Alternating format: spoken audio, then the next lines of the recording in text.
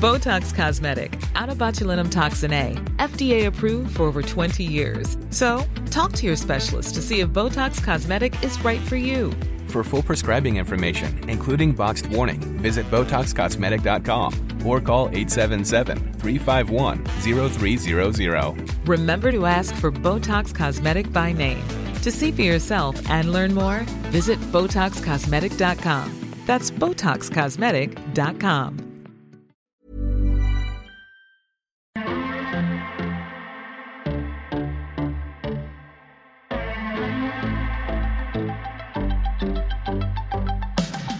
Hello and welcome to the 15th episode of The First Exchange with me, your host, Lydia Daydal. We have a great episode for you today. I was so thrilled that he agreed to come on the show because I think he's absolutely fantastic. It was, of course, MASER. For anyone who doesn't know MASER, he is an Irish contemporary artist, the co-owner of FlowState.ie, and most recently the owner of studio and gallery Atelier MASER. Fantastic chat. We spoke about his start in graffiti to his journey in art and being a creative and the struggle and working with Damien Dempsey to do music videos, and just an incredible journey. And we spoke about his journey in meditation. So it was just a really interesting chat because, when you listen to the episode, I explained to Mesa that when I first heard of him, he was like this Irish Banksy, so no one really knew anything about him, what he looked like, who he was. It was just all his kind of art was popping up all over the city, and it was really exciting. So it was great to actually get to meet him and to explore his mind.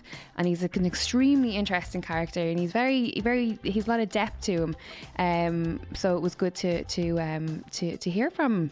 So I hope you enjoy the 15th episode with Maser. And as always, please like us on Facebook, on Instagram, on Twitter, and please subscribe to the First Exchange podcast on Spotify and iTunes.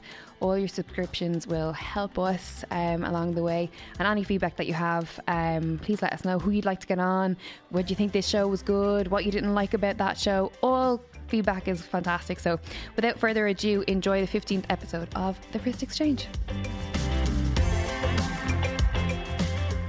Maser, Yo. welcome. Thank you. Thank you for coming in. My pleasure. You're a busy man, so I do appreciate very, very busy. No, I'm only up the road. Literally top of the road.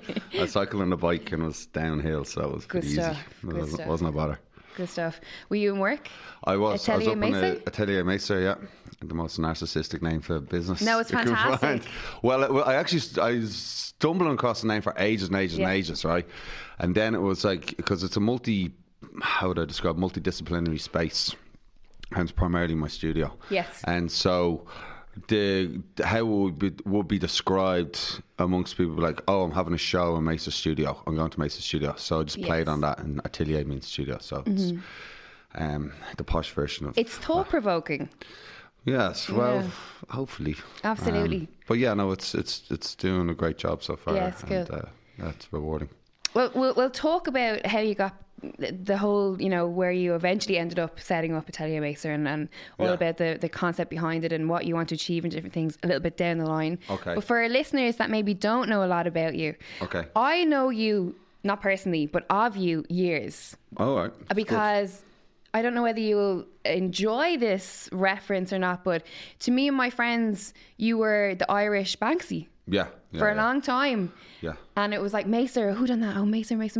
So it was this sort of like, who is he? Like, what does he look like? There was this sort of like mystery or mysterious nature about you. I probably played up to that for sure. Was it intentional, yeah? Well, you had to be, because, we're talking when I started in graffiti at 14, 15, it was all illegal. Most of it was. And then you're out painting spots all the time, so you have to be anonymous. That carried through then, because it was getting like a lot of notoriety, the Maser name, a good few years ago, and so I probably wasn't equipped for that exposure.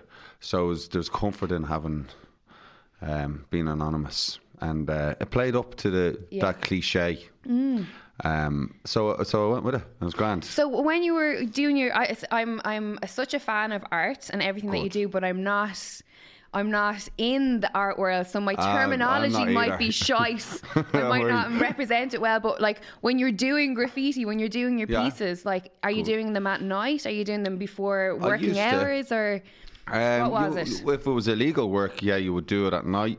You would, if you're on the train line, you would try and do it during the day. It's a bit quieter and you can see a train come from ages away, so you'd there's different ways. If you're doing stuff on the street, really depends, you know.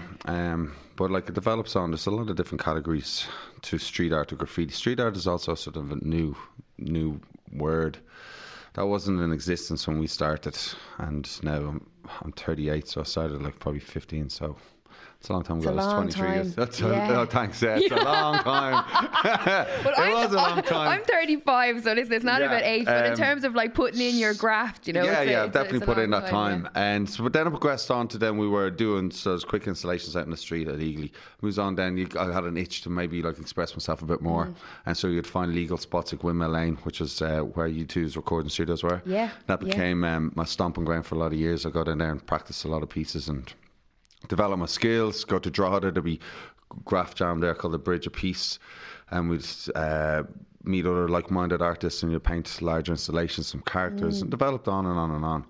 And then I always sort of enjoyed art as a kid, you know, dipping in and out of it. So sort of I pulled that together with my graffiti and started doing more sort of art related work. And in terms of when you were growing up and when you were in school, were you someone where like teachers would go, you've got a natural talent for art and you're like, that's definitely the direction you should go in, or was it just you were interested in it? I think back to my junior cert project now.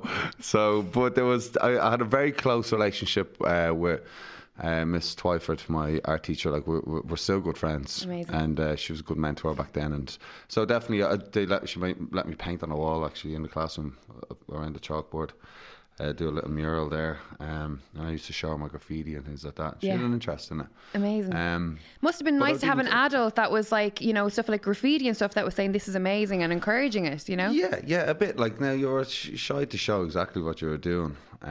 But like we had our peers, in our subculture there, we had our own peers, the people we looked up to. So they were our adults, and these guys are probably like 19, 20 or maybe late 20s. But so they were our adults, and those are the people we looked up to. So that was all that really mattered within that clique. So long as you got respect and notoriety from those people, that was adequate. And anyone outside that didn't really matter, and that's probably still the case now. A lot of prominent graffiti writers, like, you don't really give too much fucks about society or what they, you know. It's a lot of layers to that conversation, but like overall back then, it was good. It was good. I was in school, art teacher liked it, but still, I remember coming up to the guidance counsellor, or whatever you call them, and I was in 6th year. I was doing terrible, and we had to drop a few subjects to lift up the other ones, put a bit of time into the other ones. And I think she was deliberating, like, should I do business or no? What was it? I was going to drop art anyway, and I was looking and going, you are a lunatic. Like, this is the only thing I'm half decent at. I got a C in it, by the way. I actually did crap in art. In higher level? In higher level, I failed the art history. And then that brought me down, and so I levelled out with a C. Do you think there's a place for the art history in art? I didn't have an interest in it because I found it very difficult to read. And I just academically didn't fit into that, whatever the hell you call it. But my brain worked a different way. In hindsight, when I look back, my brain just worked a different way. I processed stuff differently. Okay. It wasn't in this attitude, that Roman way of sitting there in an amphitheatre, sucking the information and set dates, spread it back out and get mine's more practical and processed. That's how my memory works. I would memorize something. So that didn't work for me. So then I faulted with the art history because of it. But I have an interest in it now. And later, when I realised that actually, it wasn't that I didn't like art history, it's just that I couldn't get it to stick. Yeah, okay, right. I then, through my own interest, going to museums, I discover art that I liked, and I researched that a bit more, as you do with anything. Yeah, absolutely.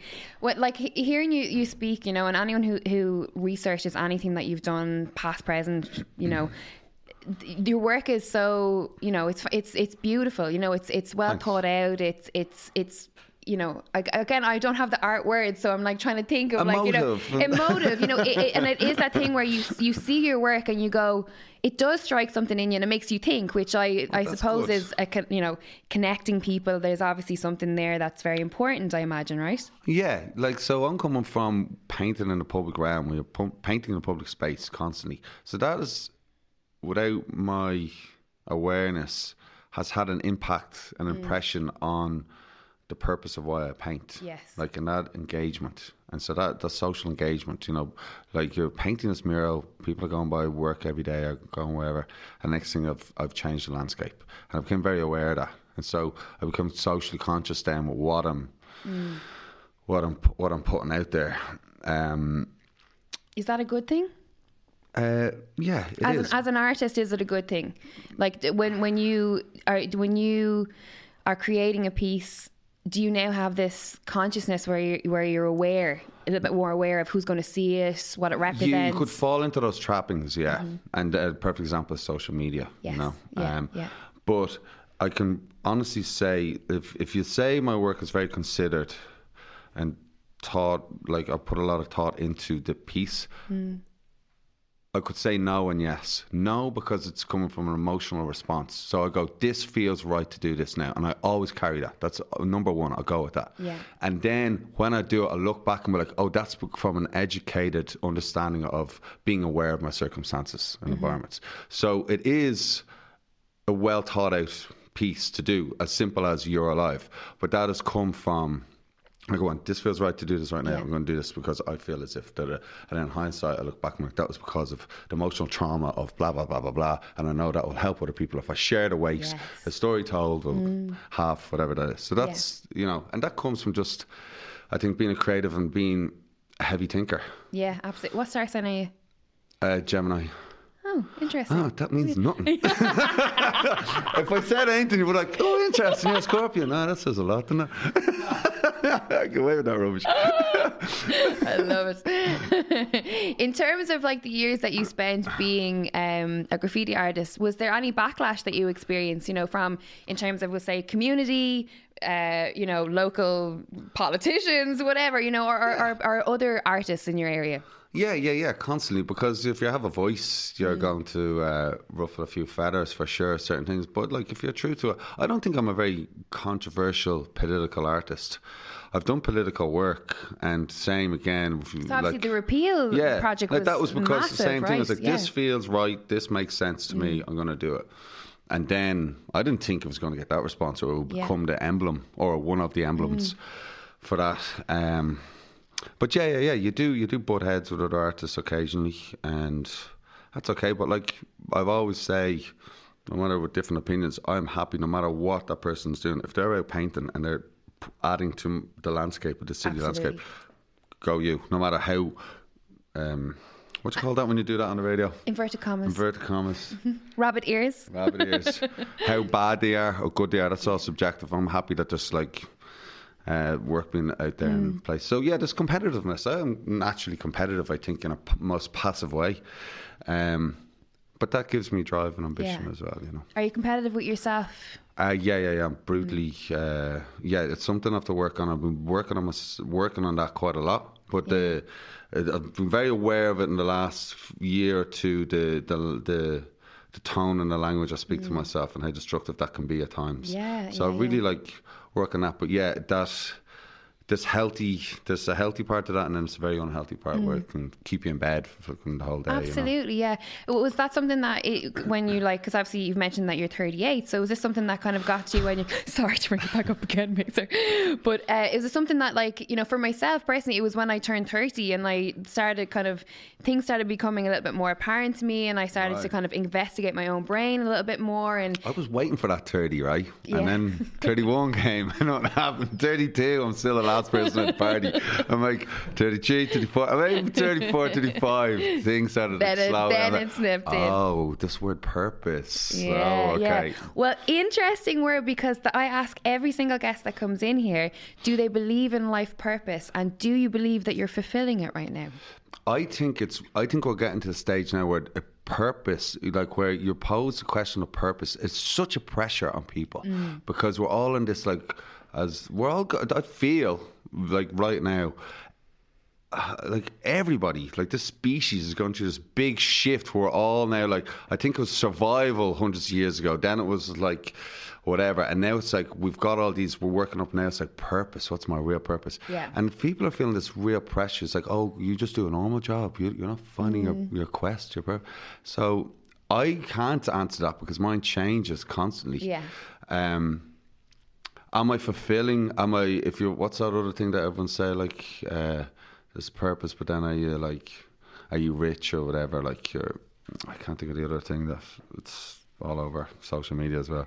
But I am fulfilling my purposes, yes, because am I happy? Yes, because I have pure freedom. I get to do what I want to do. I live a great life. Life treats me better than I deserve at times. And I'm sitting here with you in the middle of the day, be able to have this opportunity to talk, like shit talk about me, like class.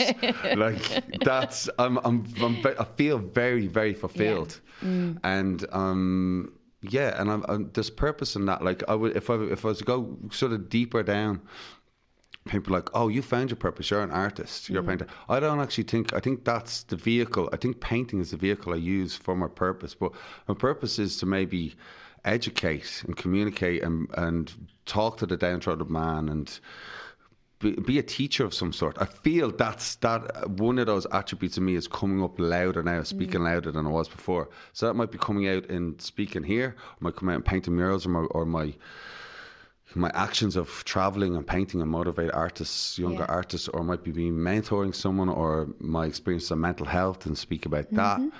That's the role I find myself falling into now. That's very interesting. We had, in our early episodes, we had a therapist on who said that her what she's learned to date is that in terms of purpose and happiness and all those great things that we want to achieve, is that you learn something no matter what area it's in, and that you give that what you've learned back to the community. So essentially what you're saying in terms of like being a mentor or an educator, like maybe all this stuff that you're learning is going back into actually helping you know, the younger generation or a generation that are in need of it, I suppose. It first started with the murals without me realising it. I was saying you're alive, I live in love, and it's built on from that, like into now my life or into the studio.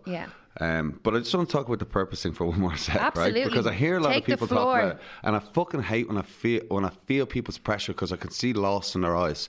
And I just want to tell them, like, being lost is a good thing, because you're at the first steps of discovery. Right, and I'd rather be on that lost track of going in there rather than sitting on the ground in this complacent state, a place of like unhappy contentment, like you know, that way. And then the next thing you know, you're fucking 50 something, or you're doing something. So these people in their 20s or 30s or earlier, like being scared and lost, that's a good thing. Like that's you're like. Your things are going off in your head. It shows that you're becoming more self-aware that you have a higher purpose. So I just wanted to say that. But self-awareness there is the key word, right? Because what about the people who are not self-aware and don't know why they're not happy, don't know why things are not working out for them, or that they can't progress in whatever area that they need? For me, it's self-awareness, being aware. It's okay to feel the feelings, but it's the awareness of them. That's the key detail. It's like there's these two pills, like, you know, and I see people come to this crossroads, like, you're going to take that pill and you sit in a comfortable life, and all your mates are getting married, so you're going to get married, and then but you're still going to go to the pub on the weekend and complain about your missus, blah, blah, blah. Or you're going to take this other pill and be scared and try and find this and just go down this undiscovered path.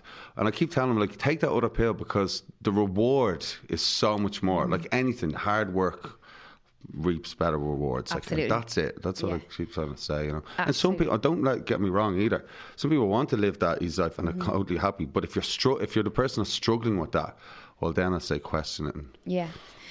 When you were talking there, you said, I live a good life. And people listening to that will say, well, of course, Maser lives a good life. He's a really successful artist, you know, got all this going on. But what's your definition of a good life? Like, what makes your life so good? Appreciation, like, you know, like I had technically, rabbit ears, a better life years ago in the States. I was considered like a patron there. I literally could have lived a very affluent life. Now, what is a patron? A patron is someone who will, like, patron of the arts. Okay. So all us artists are usually broke, and so you'll have a patron, like a sponsor. Oh, like, okay. That will sponsor you and help you out. So it might help with your studio finances, or it might be mentorship, whatever it is. That's what a patron is. So I was living in the States, but I just didn't find happiness there. So what was the question? People are going to say, what about me? That you have that Maser has a good life, and I will assume, of course, you have a good life because of your successes, or you know. And what I'm asking is, what in your opinion, what makes your life so good? Because just from, I've only met you in the last like half an hour, I can tell already that you're someone that's not superficial, that you enjoy the smaller things in life, the simpler things in life. Tracksuit, is it? Absolutely. No, but that comes with life experiences and age and maturity, I think. And I would definitely, like, when I was listening to podcasts with Pat, he's touched on the same things. In his 20s, he thought these were the goals and ideals of happiness, and you get them when they're superficial. I don't own a car. I cycled here in the rain. So I was trying to resist from fucking not bopping my head too much. I was listening to Marvin Gaye or something. I was going doing this. My girlfriend's going to meet me outside at 4. I'm going to potter around the shops and do a few bits. We have to get stuff for hiking. That gives me content and happiness, because if I'm juggling a lot of balls at once and everything's working in harmony, I feel real good. Like my assistant's up in the studio, an intern there. She's working away, doing a few bits. Our FlowState company is doing good. Like we're doing good things with that. We're setting up this wellness weekend. One of my best friends, John Belton, who owns a gym. So when I don't know, it's appreciation. It's a good time. Everything. I'm not saying I'm loaded, or like people will be like, oh, that must mean he's rich or not. I invest all my money back into my practice. We're like an independent, and that's one of the other things of the mentorship idea that I want. I want to show young artists that this space does not have investors like other collectives. This does not have arts council money.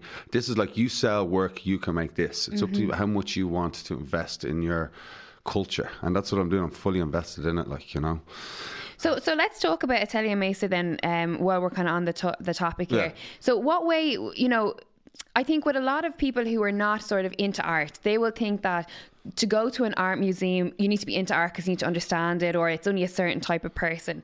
From what I've seen for the work that you've done to date with it, and what I kind of hear that you want to achieve with it, is that you're making it more accessible to people. It's for, you know, it's for everybody. Yeah. What is the kind of main purpose of it? It's multiple layers, and be rest assured, most artists don't know what most art is about, and most artists don't like most art. So don't worry about that. Like, I go into museums, I'm like, what the fuck is that? I'm not into that. And then I'll find something that's a trigger, because I'm very emotionally aware. I'm like, that's a motive. I want to discover that more, figure out why is that making me feel like that. And I'll also sit with a painting that I think is what I would consider not so good, and I'll be like, why is it that I don't like that, for a proper understanding. Brilliant. You know? But so the premise of Atelier Maser started, I was living in London. I'm really bad at dates, so every time I say 2 years, it means I don't know when it was, right? So 2 years ago, fucking decade ago here, like. About 2 years ago, I was finding the pressures in London a little bit too much for me, and so, long story short, I was thinking about moving back to Dublin, and I was like, oh fuck, is that going backwards, you know? And I was like, no, because I want to set up a big studio so I can do big work, because I was paying extortionate rent for a studio in London that I wasn't really using, and I travel loads anyway, and I'm always back in Dublin doing something. So I had this like extra cog in the wheel that was like, why am I in London all the time? I was just going back and going to the pub and lying on the couch, like watching Forensic Files, like, and that was it. Yeah, that's actually the truth. So then I was like, Maser indeed does live a good life. yeah. Then I couldn't pay my rent in the studio, and then I said, okay, I'll move back to Dublin, and what's that? Look like how I do it. I want a bigger space. So I started like thinking more about it. And at the same time then, I was moving back. Had I moved back by then? No, I hadn't.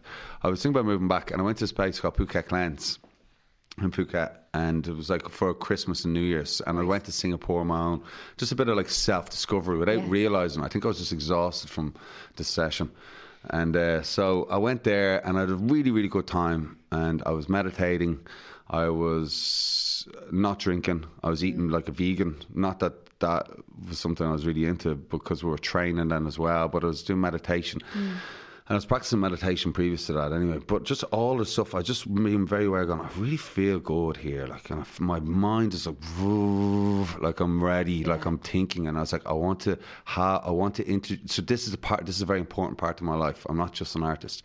So if I create a studio, I want to integrate these other important aspects of my life into this space. So that's where it really started as a trigger. And I got a space in town. First was going to be like one of those industrial estates. I was like, I'll never get anyone out there. Like, we're late. You can't get me over the Halfpenny Bridge. You can't get me to go out there. So I was like, I'll do that. And then I got talking in the gym with John, and I yap about everything. I believe people should do that. I don't think you should hold back. Like, say it out to the world, or what we all say, love to say, the universe nowadays. Say it, and it'll land on someone's shoulders, and they'll go, well, I know someone. And that's what happened. And got this space in town. He went around and did a big proposal. Said, "Look, we don't have the money that this, current climate, compared to cost of coffee or whatever, control. But we got a special blend. Yeah. we got." Jesus. We're sponsored by Costa, don't you? I'm drinking it here. Look. And so we did a proposal, got to space, and it was great, and fitted out with me and my mates. And so started as my studio, and then I was like, what more can we do here? I'd always sort of mentor people without realising that. Now, that's the ego aside when I say that, because it sounds a bit ego-y, but, people would ring me like, you've done this before, how do you do that? That's what I mean with that. So I said, I could flesh that out a little bit more, a bit bigger. So that was how we introduced it into space. It can be a common ground for us to come in, people of the same discipline as me or younger, and show them the shortcuts. And then I want to bring in the things I learned, like meditation, yoga, bring in these things. So I've had loads of studios before where there are like sticky floors from beer and just sessions, like the smell of fags, and I say like smoking, like I was like, it's not going to be that now, it's going to be a zen den. So that's what I wanted to bring in, and it just developed on. It's like, well, now I'm in the city centre, I've got this footfall, I'll build out this studio space I want to paint in, and now it can double up as a gallery. So now I can show, instead of just mentoring the guys and girls, I can show them their work, and then that it's just sort of growing legs, like, really. And it's becoming, because when we talked about, like, you would think I'd want to be this painter, that was my thing. As I said before, I think I want to be a teacher, right? God, I sound like such an ego. No, warrior, not at all. right? Not at all. But I'm being honest. I'm just being honest. And no, I don't have the tools right now. I'm not articulated enough or educated enough to be a teacher, but I'm a teacher of my own knowledge. Yeah, of your experience. And experiences. And so I think that's adequate. It definitely is, absolutely. It's a short, what do you call it, like a term. Get the notes real quick, read it. But I have this vision in my third eye, definitely for sure, to see the space where I'm older, and it's all these multiple of activities are going on in there, and it's this mentorship program, it's this gallery, it's mental health awareness, it's meditation, all this. So this is the starting of that, I believe. Absolutely, because it's starting to become this little integral part of the community, you know what I mean? And it seems to be a point where people can, there's just, like you said, there's so much going on, whether it's mental health, whether it's art, it's different things. All and I know, integrated. Yeah, and you had, like, we just had a culture week as well, so you had, like, loads of stuff going on up there. I was the ambassador of that there this year, or the Trailblazer, or whatever label it's called, for Leinster, you know, so we had a lot of footfall there in the studio, and that was great to sort of show, and I was speaking about the studio and coming from the background as well. And I think as well, people are really, really aware. The people aren't stupid. You can't fool people anymore. Like, if you know, this integrity is very important. I think, you know, we can't have to compromise it sometimes because we live in a monetary world where you got to, you know, sell yourself a little bit. Absolutely. So long as you have your goals, and I think people can see that this we're coming from good intentions. Yeah. Did you have times along your career where you really had to sit back and go? Were you conflicted on like, oh fuck, do I do that, or is that staying true to myself? Or because it's difficult, right? And that still comes up, you know, and that's like something you battle with sometimes, but. Then you're like, oh, you know, you're talking maybe like a project, like, oh God, no, this is terrible. But then you'll be like, well, hold on, I had a shite studio and I was couch surfing for 6 months because I couldn't pay my rent. Maybe you deserve that bit of money in the pot for a minute. Absolutely. And don't worry, Al, because everyone have forgotten about it but 2 months later. Exactly. You know? Because I've had those times as well, and I had to really assess it and gone, you know, who am I concerned about here? I'm thinking about other people's opinion of it. You know what I mean? They're not paying my rent. You know what I mean? So don't mind that. Exactly, only be mindful of, like, if you're doing it and you're like, why am I doing this again? Here I am doing this and I bloody hate this. Like, that's when then you got to do it. So I'm aware of that. I'll be like, oh no, that was like that other gig. You're going to stand up here and you're going to be like this monkey on a show, like a puppet. Like, don't do that to yourself again, because that makes you upset. Other than that. Absolutely. Well, what's your hope for people who do visit Atelier MASER and they walk away? They come in, like, people call in, like a fella called in today, 2 people called in today, and they're just sort of, we're sitting around, like, and I think the general feel is that it's quite homely and very relaxed. It's not a snobby gallery because it's also a working studio. Yeah. So right now there was work hanging out, but we're taking stuff down, and I'm setting up a photography studio space for people to use for shoots, and creatives want to use it for photography shoots. But what would be it? It depends on the person, really. But like, it's an open door, and like, if it's an open night, just come and enjoy it and learn and ask us questions. So if you go away learning something about the culture that I'm so invested in. And you can see that, like, this isn't just public art anymore, you know, that we are multidisciplinary creatives, you know, and they're quite, like, very savvy, ambitious people. It's really interesting to... When we look at, or when you look at the kind of young up-and-coming artists that maybe are coming through to you, or they are coming for that mentorship, is there a fine line between saying, okay, I can help you in this way, but also you have to be responsible for yourself and you have to do the groundwork, really? Yeah, I don't... That conversation doesn't really have to happen, because you would subconsciously giving tests. You'd be like, okay, so I need to do that. Now, I'm not going to invest more energy into someone if they're not going to invest it back. So you'd be like, okay, I think you should do that. And we're like, I've just gave you that half an hour of sitting down here, or I've given you this contact for this. If they don't go ahead and continue doing that, well then I'll still entertain them for a while and be like, yeah. But I'm not going to put more effort in, because you need to be self-driven and motivated in this world right now. Like, and that's it. You have got your talent, and then you have to have your motivation, drive. That's just as important. You know? But then there's plenty of people that will nurture more and more and more if I can, you know, like in any way I can, because I'll see someone who works really hard and like they deserve more if I can give it to them, or they'll be on my radar if there's some opportunity comes up. Yeah. For yourself, what's your favourite type of work to do? I keep thinking I love painting, but I don't know if I like painting right now. Really? Does it invoke something in you? No, do you have to get into a space? This is it. I'm not in the space, and so that's why I'm finding a challenge. And my obvious first reaction is I don't like that, because that's actually just a fear thing. Yeah. I need to I'm doing so many different things that something has to give, and then I'll be like, oh, I'm not a good painter anymore. I have to then just practice patience. Just let these other things rise above, and they'll come down, and then you'll get your hunger and drive to want to paint again. Like, don't get me wrong, I'm still painting, but like, I'm not like the machine that I was a while ago, where I was just painting and like obsessed with painting. But I'm okay, I'll be patient, that will come down. It's like, if you're training, I don't know, I'm going to make some crap example now, but training for a marathon, you can't be still lifting mad heavy weights and stuff. You have to let that sit aside, or your business might get a bit quieter, your focus, and then you'll focus on the marathon, and then when the marathon's done, you'll put all your energy back into your business again and get that up, you know. So it just has to fluctuate. Absolutely. In terms of, because obviously you've had this long career in many different kind of areas, and obviously so many experiences along the way. And obviously you're saying it wasn't always, you know, the glory days. Like there were tough times along the way that you experienced. In those moments, how hard was it for you to, or did you ever say, fuck, am I cut out for this? Like, am I shite? Yeah, there was times I was crying. I was like in my garage and I was trying to do jobs and doing commercial work, and the whole idea of doing a commercial work was to feed my own little revolution. And I was compromised so much that like I was emotionally drained. I remember crying, like, and I was like, what am I crying for, man? Like, you're that drained from it. Yeah. So it's that, and then you're financially broke to where I was like, I need to get a job. Like, I can't do this. And you're doing little nixers just to get by.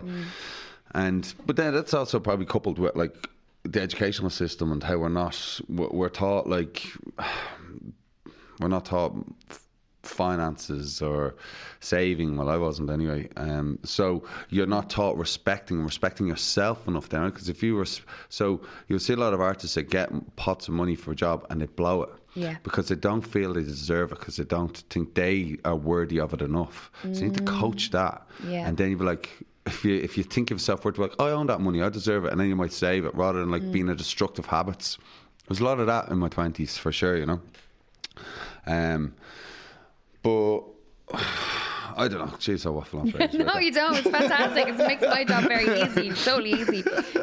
Do you do regrets, or is it all part of the experience? No, it's all part. I've regrets for the people I've hurt. You know, and we've all hurt people. Like, so I regret those things, and their life experience. Do I have regrets in my career?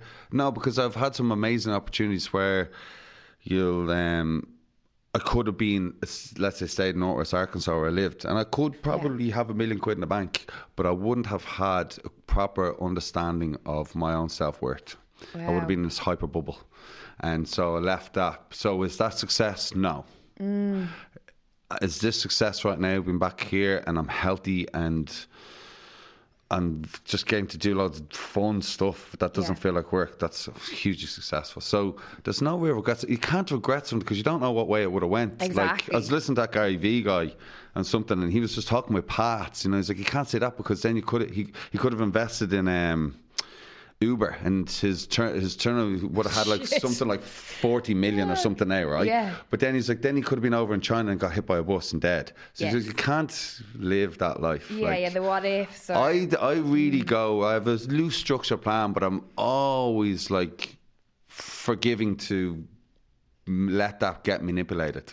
So I'm good with like, oh, this is bringing me over here. Well, why? I'm enjoying that. Okay, let's go over there for a while and do that. And then I'll open up some new opportunities. Or I literally look back in my life and I'm like, I had this notion of this. And I'm like, fuck, you actually did that. Yeah. Now, probably loads of other notions didn't come true, but if you put it out like that, all that stuff, like that's for real. It's actually real. I'm telling you, it's like coming from a normal fella in Dublin, like this shit works. Like just put it out there, think about When's the book out? When's the book coming out? Yap about it and work hard. Like think it and do it. Just think it and do it constantly, you know. And this is what everyone's saying now. You know, so I'm saying, does this feel as if everyone's like has this awakening? Yeah, absolutely. I felt like I had an awakening a few years ago.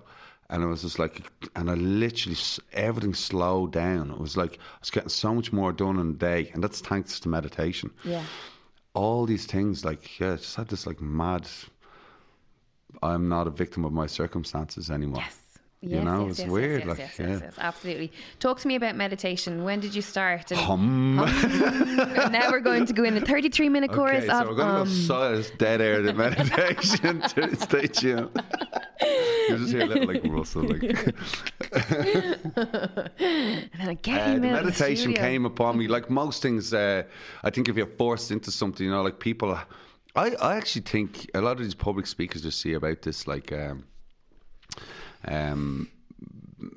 You know, these, what the hell do you call them, like gurus of Russell Brand. So like you're coming from trauma, you're coming from some sort of forced, like you have to review yourself. And I think that's how I found meditation. I was inherently unhappy at times, like the pressures, depressed, I was super anxious, and anxiety is a very common thing now. A word, I didn't even know the word, like I suffered from it like fucking years. I think it's a part of being an artist as well. but I was sort of forced into it. Like I just got to the stage where I was just like, my mate, he's a printer, Kieran, big massive fella, and like, driving his car, and I was sitting in the car in real dub, and I remember going transcendental meditation or something like that, and I was like, I remember those words stuck in my head, and but he was like going on about how he's like had this awakening. And then it was something else and something else. And I was really unhappy, and I was feeling precious and I was reacting a lot to stuff, like, you know, good or bad. And then so it was literally, I think it was Facebook, this ad popped up, like TM Centre, open day and Sunday. And I was like, Portobello. And I was like, I live near Portobello. Wow. Went in, I was just like, oh, this is stupid a bit, but whatever. And sat there and just like, it ticked every box. I was like, yeah, I'm dealing with that. Yeah. And I was like, fuck it, why not just do this? And like, you don't treat yourself, Taint, and just why don't you do this? It can be your little like secret or whatever. Yes. You know? And that's it. Like, people need to be more, treat themselves more, be selfish in a positive way. I say that. Be selfish and make time for yourself and have your boundaries and all those things. Would that be one of those things in your life where you're like, I'm extremely happy that I made that decision to do that? Yeah, you know what I mean? It was, I swear, it was such a shift because I relied heavily on the physical fitness. I felt good when I went to the gym, right? But it didn't facilitate my other needs. I'm going to sound very heavy when I say like my spiritual needs or my, not that I practice spirituality or anything like that, but there's other needs you have rather than just feeling physically good, like those endorphins. So my mental and my brain muscles needed to be stimulated as well. And this like that coupled with the physical, like the meditation coupled with the physical training, I was like, oh yes, this gave me perspective. As I could step back and look at myself a bit more. It's weird, you know. It's like, it's TM. It's called transcendental meditation. It's a little bit different to the process is. Do you get a word or something, or you meditate on a word? Okay, right. It's all a bit like hush hush, you know. David Lynch. David Lynch is the man of it. Yeah. And that's why, like, I practice TM, and I haven't been practicing it that much now because we're doing this other meditation in the studio. But yeah, there's David Lynch and there's Russell. What's his name? Russell Brand. Is it? What's the guy that used to be on MTV? Russell Brand. Yeah. I think he practiced it. So I'm a bit like, when I say TM out loud, I'm like, oh, these crazy motherfuckers. Like, are like the representatives of it. But they're also hyper intelligent men, you know, and they're successful in what they do. But yeah, it's another form of meditation. Yeah, that's it, simply. Have you always been, in terms of like, have you always been healthy? Have you always been physically active and working out, or is that something that came later in life? No. I think back to like good to hear. 16, 17, going to the gym, go for pints, put a pump on, roll over, doing all that for years, and then I was like, okay, you're not really progressing here. And then you'd have like great times where I was training loads, and but then coupled with heavy drinking and smoking and all the other things, you know, and then it just started destroying my brain a little bit too much, and it got to the stage where like things had to change a bit, and it's taking responsibility, you know. That was it, and that takes a long time. It wasn't an eureka moment, and I still have my blowouts, don't get me wrong, I still have a good time, but that moment is out. There's been a complete shift now. I'm enjoying being sober. Like, are you sober? No, I'm being sober like during the week. I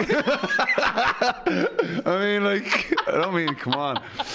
Like, but you know what I mean? Not really so much your weekend hungover is what I'm saying. Yeah. I like not being hungover the weekend, and I used to think, like, what the fuck am I going to do now? Like, this whole bloody weekend's dragging out.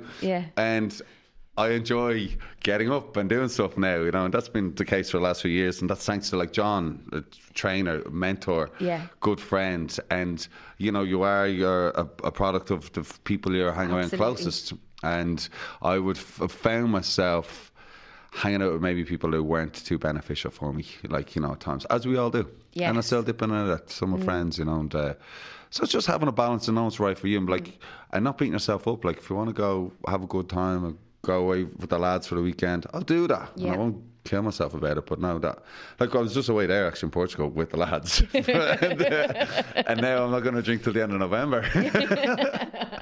We were honest. Yeah. Do you believe in balance? Do you think balance exists?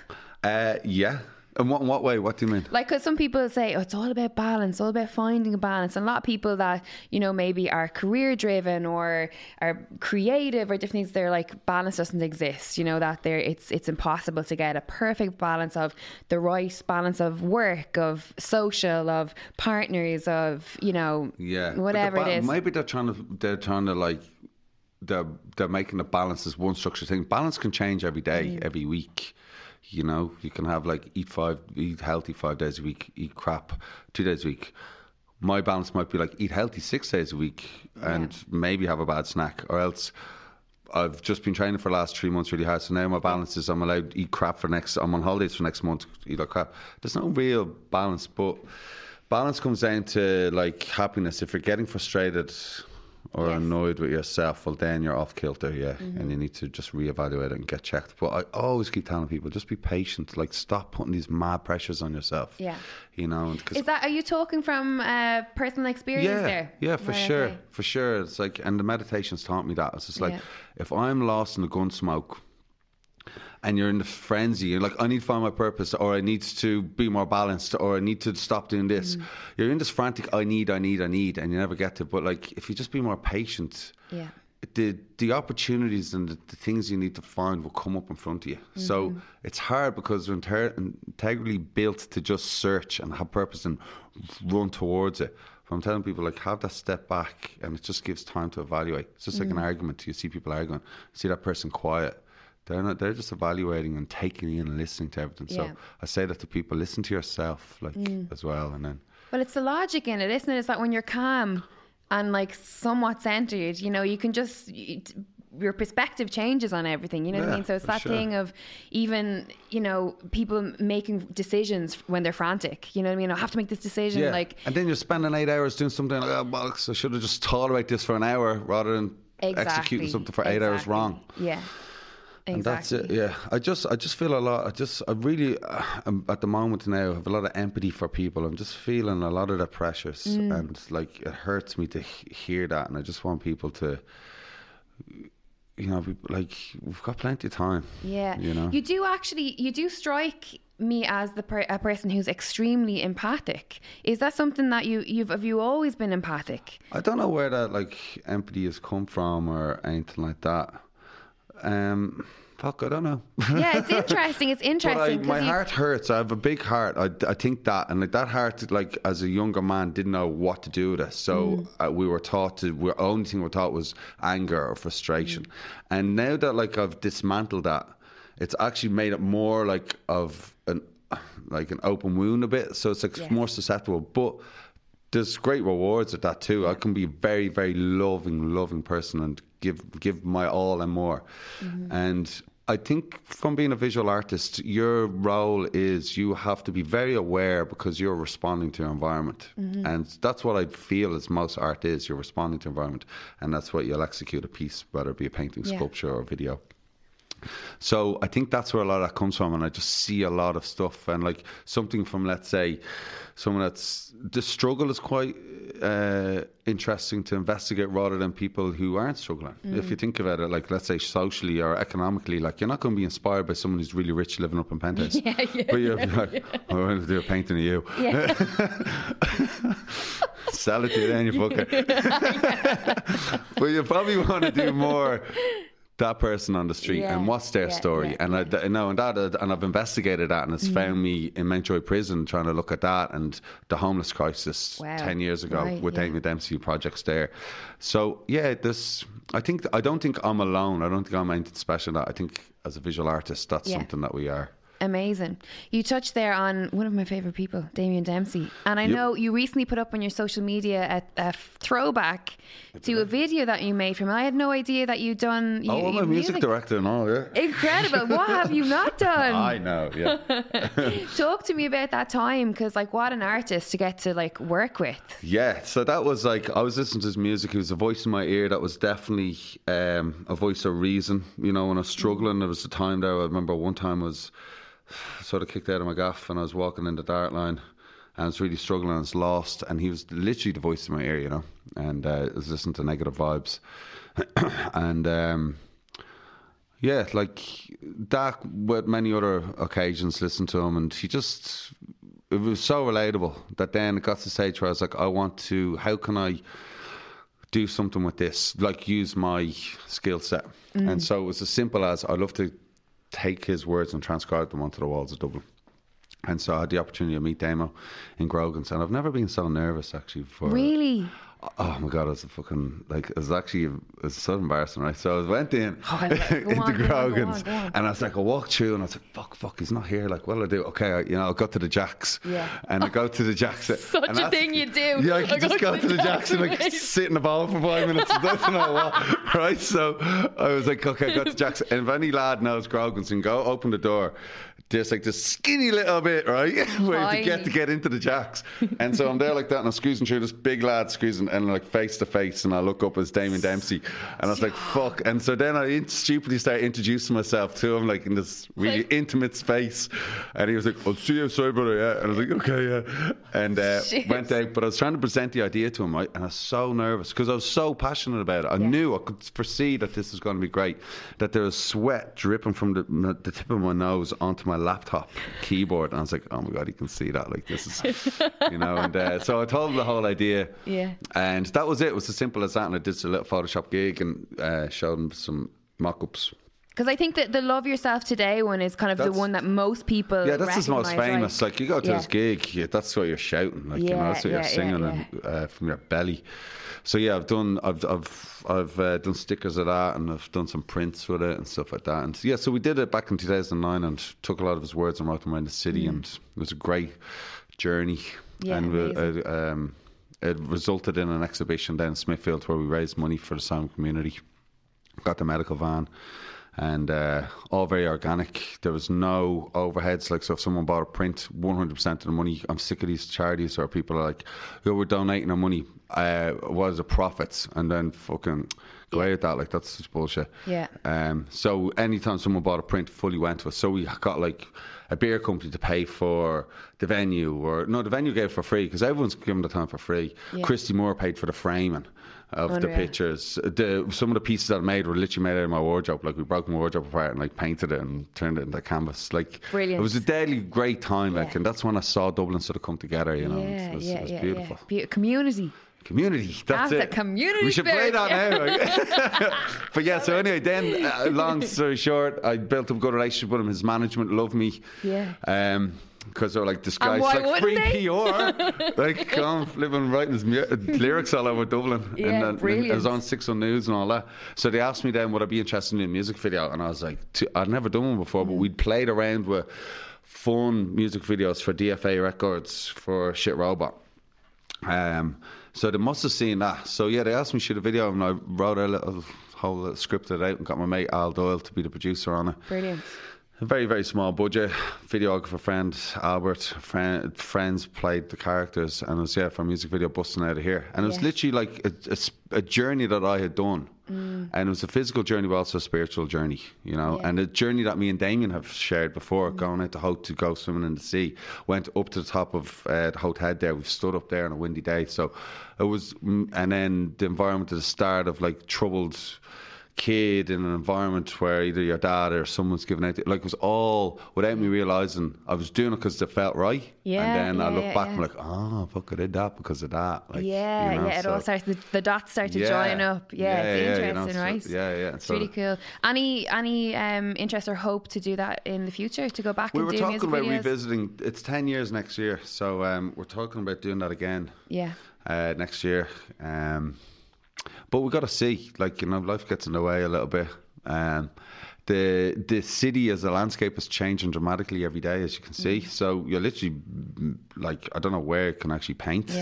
We painted like 14, 15 murals back then, like 10 years ago. I don't know where you can paint now. So it's because for the average eye, you know, you look at painting, graffiti, the whole lot, it makes the city look so beautiful, so interesting. It just invokes such good spirit in everybody. Why would they not make walls and space available for artists to create on? Because it's not really the nature of street art, though. It's like, we're the scrappers. We try and find those spaces. Yes, they don't. Any time they try to curate stuff like that, it's usually just as rubbish. Is that because the control is taken away from you? Or, maybe that's it. But like we find our own spaces. But then if you actually look at the architecture of our city, it's primarily Georgian architecture. Windows all over the thing, and then the new builds are like glass.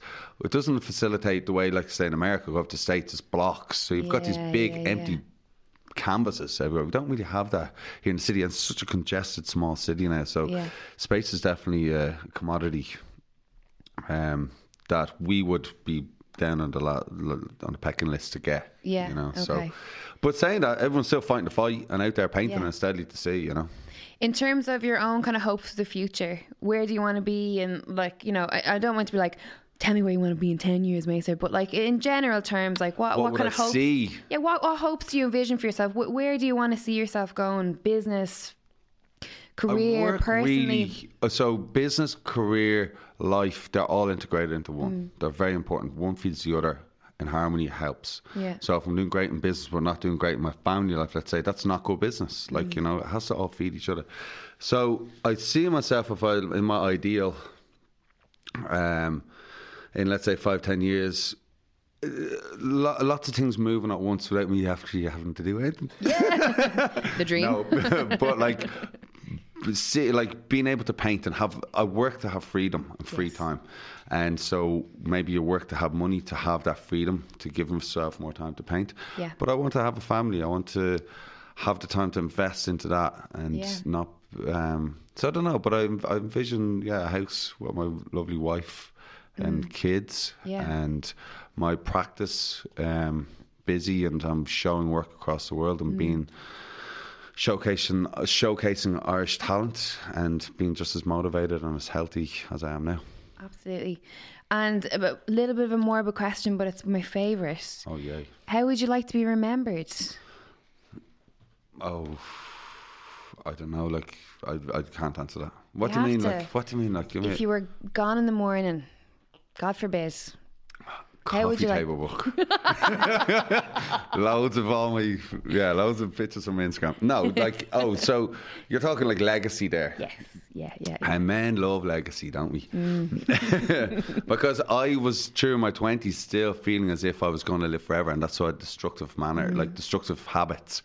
But yeah, you definitely want to leave a positive impression on your place and the people around you. So and be a mentor, I think, to inspire and motivate people in a very, very localized ground level way, though. And that can be just from like me and my girlfriend or me and my mate in the pub, and be like, my actions would motivate them to be better. And don't get me wrong, I'm not preaching. I still have fucking a lot of learning to do, and I'm looking at those people too. I'm looking at friends. I'm like, I want to be more like you. So be inspired by them. But I'm still on that journey, So I'm not fully sure yet. Amazing. Well, this is a good answer. It's better than most people give me, to be honest. Like, a nice person. But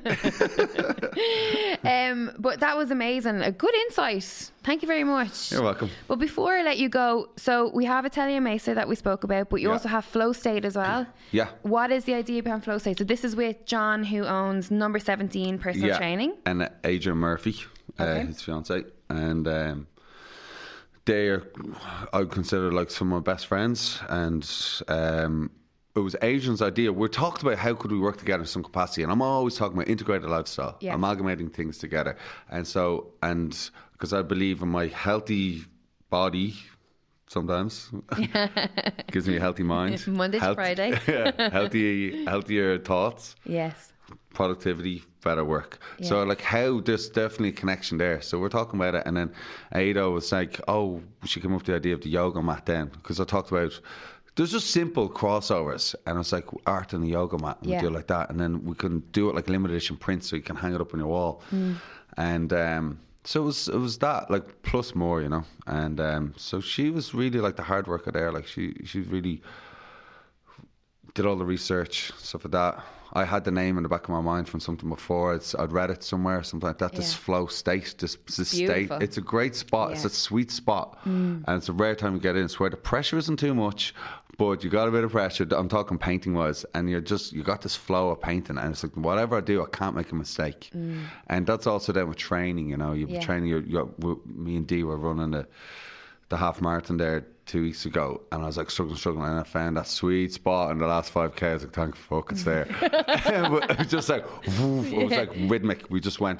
Yeah. So that's what that is, and like I thought it was a good name for the absolutely. For the and the design that's on the yoga mats, that's your staple sort of signature. Those are some of the print, like they were based on like the idea of centering yourself and a graphic with that, like, you know, and then colour is very emotive and evokes certain stuff, and high energy, and that's sort of what we want to do when we want to go onto the mat. This is like a mat where it's not just yoga, but meditation, like anything really, and a piece of art on the wall. So it's a high energy, but then also very centered, and that was sort of the concept behind that first draft of designs.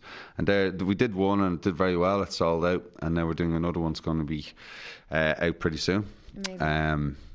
And yeah, I've loads of ideas, so we'll keep just doing them and see how it goes. But it's an organic process. We're doing it because we enjoy it and seeing where it goes, and that's it. Yeah, it's amazing. Best of luck with it. It's very, very cool. And obviously you were talking heavily about meditation. You do have meditation with, what is the guy? Connor, a good friend of mine. We've known each other from the session days back in the Berna Shaw. And he moved to Berlin years ago, and we stayed in contact, and he's a meditation teacher now. And brilliant. Incredible man. And his group is centered around men. It's a men's meditation group. No, we have a boys club. Then he did this thing in Berlin. He lives in Berlin called the Berlin Boys Club, and he does that and just getting men together to talk about in a space of talking about masculinity, whatever those things are, the pressures, anger, whatever it is. So we did one of those, but then he does these meditation classes which we would host in the space, and me and Dee are doing them every Tuesday now. Brilliant. And it's a workshop meditation class to help you understand it and practice it. So they're on every Monday, Tuesday, and then Saturdays of the month of October. We're going to see how it goes. It's all sold out already, so it's like incredible that we've brought 100 new people to meditate. Not mad. That's incredible. It's fucking deadly. Yeah. We started it 2 months ago, and we did it with just 10 people. See how it goes on. So we went tenfold within a month. So there's a need there for it and a want. Now, I don't know how many of those 100 are going to continue meditating, because this is a hard practice. But maybe they'll tell their friends more. So it's sort of a movement that I'd like to be a part of or encourage. And do you find that with people, it's the first step? It's just making the decision in their head to go, I'm going to go. And then once you get there, that's the hard part's done. And not beating yourself up if you don't do it. It's like going to the gym. Like, it's hard to go to the gym sometimes, but you feel good when you do it. Yeah. But don't beat yourself up when you don't go, because it's like, it's a reward. When you do it, you should be like, you're very good now you did that. And fair play to you. Fair play to you. You know, so it's coaching. It's changing that language we talked about to yourself, and being just more mindful, and it really, like, when you flex that muscle more, it's like the depth of awareness is incredible. Yeah. You know, it's I don't know. That's me singing on my bike cycling down here. That might be the Marvin Gaye though. yeah. Well, listen, thank you very much. Have you anything else coming up that we don't know about that we didn't touch on? I can't remember now. I'm going shopping. For what? Food shopping? No, what are we doing? I'd like to know what MASER eats in a day. We're going to go get a book in Hodges Figgis, and then Dee needs to get hiking boots, because we're going up to Scotland to do climb a mountain over there. Brilliant. I can't remember the name of it. I'll call it Ben Everest, but it's the highest it's the highest mountain in England, so we're going to go do that. Is this a new thing now, or have you always been into mountaineering? I've always been into hiking and stuff like that. I was in Patagonia there last January, and did Fitzroy and stuff like that, did Kilimanjaro, a few different things. Me and Pat must be like related in some way. I'm telling you, we should have got both of you on last week. Fucking hell. I'm fighting for the microphone. What were we talking about with Pat? He said something, he was like, don't talk about that. Oh, he was talking about psychedelics. He was going into like a little bit of, he's doing a little bit of reading. I was like, a little area you're going into, you know, the psychedelic.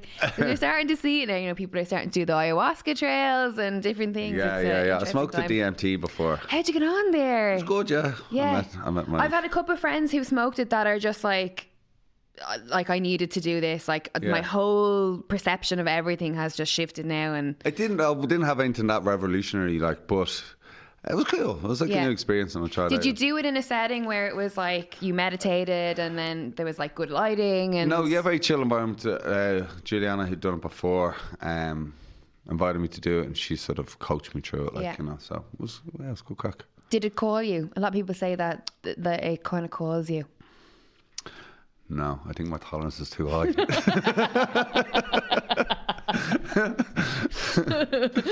And ending everything there. Say no more.